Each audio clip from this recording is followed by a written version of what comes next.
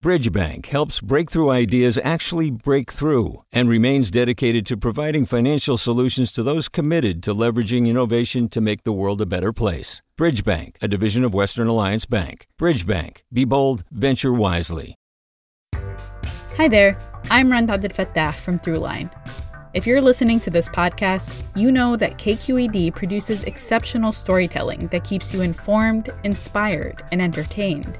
Their podcasts cover issues from your neighborhood to the entire country and everything in between. Support this work today. You can help us continue to bring quality podcasts to your ears. Just head to donate.kqed.org/podcast. That's donate.kqed.org/podcast. From KQED. Good morning. This is the California Report. I'm Saul Gonzalez in Los Angeles. As the CDC holds a meeting this morning to discuss Johnson & Johnson's COVID-19 vaccine, counties across California are halting the use of it. This comes after reports of 6 cases of women in the U.S. who developed rare and severe blood clots shortly after being vaccinated. KQED health reporter Leslie McClurg has more. It's normal for officials to pause the rollout of a medicine to investigate a rare side effect. It's not clear whether the J&J vaccine caused the blood clots. That's why experts need time to review each patient's medical history. Was there something about these women that made them get clots more often than the general population?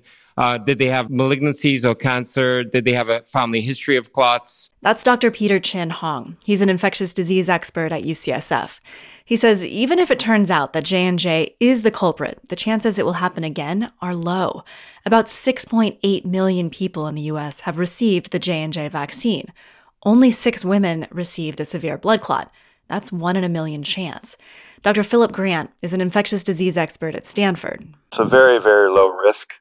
It's not impossible, but you're much more likely to have a car accident driving to the supermarket. Grant says a person is much more likely to die of COVID in the U.S. Those odds are 1 in 1,000. Plus, if you do contract the virus, blood clots are a complication.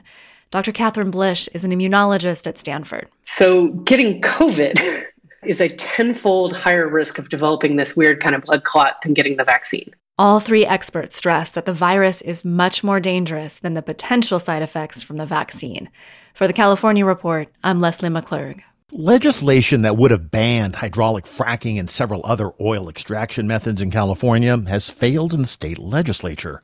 The bill, which would have also prohibited oil wells near homes, schools, and healthcare facilities, died in a committee yesterday. The state's petroleum industry and some labor unions opposed the bill, arguing it would lead to job losses and higher gas prices at the pump. Environmental groups pushed for the ban, saying oil drilling is a threat to the environment and people's health. And turning to a California mystery, a longtime person of interest has been arrested in the disappearance of Kristen Smart, nearly 25 years after she went missing while walking back to her dorm at Cal Poly San Luis Obispo. Paul Flores was taken into custody yesterday morning in San Pedro on suspicion of murder.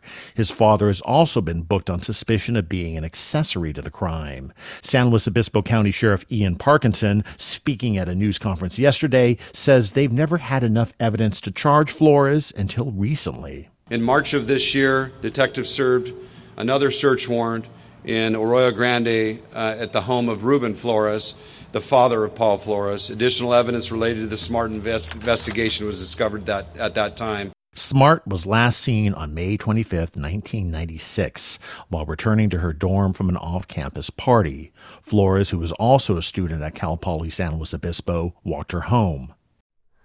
Hi, it's Terry Gross, the host of Fresh Air. We bring you in-depth, long-form interviews with actors, directors, musicians, authors, journalists, and more. Listen to our Peabody Award-winning Fresh Air podcast from WHYY and NPR. Hey there, this is Brittany Luce from NPR's It's Been a Minute. KQED's podcasts like The Bay, Bay Curious, Mind Shift, Right Nowish, and more all tell the stories of the Bay and beyond, with reliable, human-centered journalism. They aim to inspire, make you think, entertain, and expand your understanding of the place you call home. Here's how you can support podcasting at KQED. Showing your support is easy, and you can join Brittany in supporting KQED Podcast too at donate.kqed.org/podcast. That's donate.kqed.org/podcast. A new investigation from the newspaper The Guardian says leaders in many developing countries are using Facebook for political manipulation of their electorates, and that Facebook's leaders are ignoring what's happening.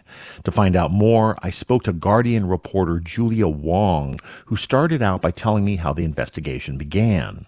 This story came about because a former Facebook employee, Sophie Zhang, came to The Guardian and decided to speak out. She was a data scientist on the fake engagement team. So in the course of her work, she began noticing more and more and detecting more and more of these networks of fake accounts and fake pages that were being used to influence and manipulate politics. And she was particularly concerned about those cases where it wasn't just, maybe some political consultants working on behalf of a politician, but where she was finding actual evidence of high-level elected officials who were personally involved in this kind of manipulation. So do the honchos at Facebook know about this, number one? And number two, if they do, what are they doing about it? So Sophie Zhang, she remained at the company for about 2.5 years. And during that time, she was pretty relentless herself in trying to get Facebook to do something about this. And again, the message that she got was that, yeah, this stuff was bad, but it simply wasn't a priority, that Facebook had other priorities that it needed to focus on. Those priorities were primarily countries that were more important to Facebook, like the US, Western Europe, parts of East Asia. Wealthy and large countries were always at the top of the priority. And the countries that Sophie was detecting this kind of behavior in often were simply not priorities. Honduras only has 4.5 million Facebook users. Azerbaijan has similar, maybe 3.5-4 million Facebook users. So to Facebook, that's tiny, even if, to the population in Azerbaijan, Facebook is crucially important because it is one of the only uncensored parts of the internet that can be accessed. There's been other reporting for a long time about how Facebook can really be a malign influence in the politics of a lot of different countries, helping to inflame ethnic tensions, for instance, jacking up nationalism.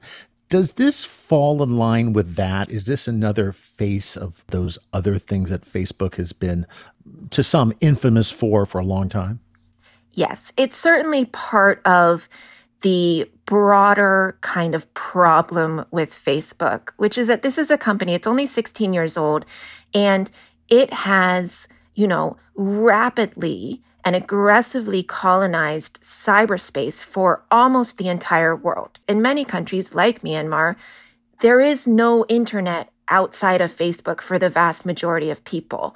But again, these countries, apparently are too small for Facebook to bother to adequately staff them to have language support, but not too small that that Facebook hasn't gone in and completely, monopolized the digital space there. So I think of it a little bit like it's almost like they're a global slumlord.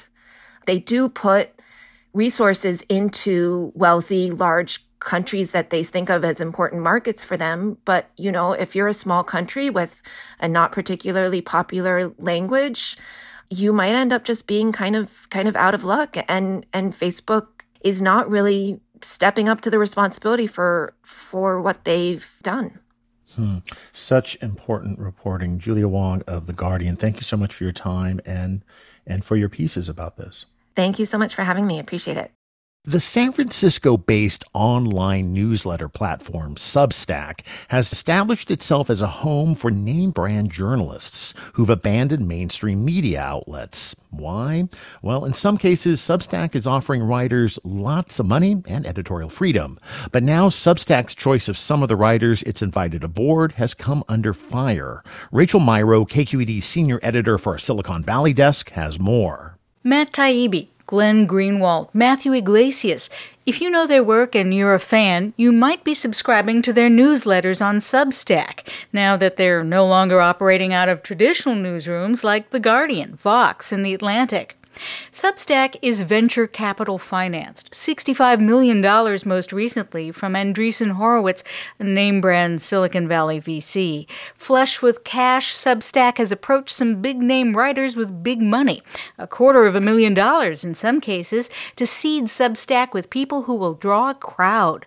Substack Pro Deals, the company calls them on its blog. Creating a stable of writers, many of whom were already controversial, right? Because controversy is what drives attention in a social media context. Sarah T. Roberts co-directs UCLA's Center for Critical Inquiry.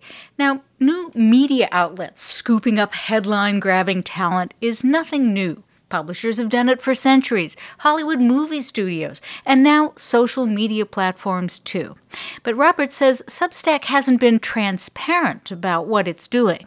It's vetting and choosing certain people to give them a platform that it supports financially, and that is an editorial decision, which makes them something other than a neutral platform with no politics. Substack declined to comment for this story, but company leaders are posting at length online to counter attacks from critics who are starting to pay close attention to the subset of Substack writers who get the juicy deals. The whiteness, the maleness, the libertarian right-wingness of the group, is pretty self-evident. Some non-pro Substack writers are so offended they're leaving the platform and encouraging their readers to do the same.